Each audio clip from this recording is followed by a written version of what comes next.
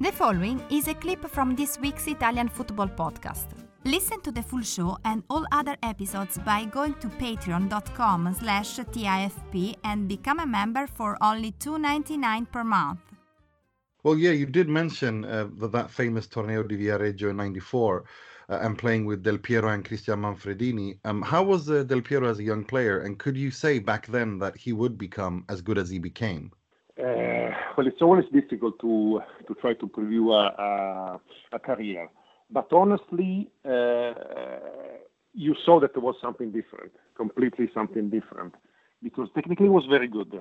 If I can show you a picture of the time, you will see a different athlete. But as soon as you start to practice with the first team, he completely changes his body, but still keeping his amazing technical skills. So you saw something that was playing, I wouldn't say almost alone, but you saw that was a white line in the normal level.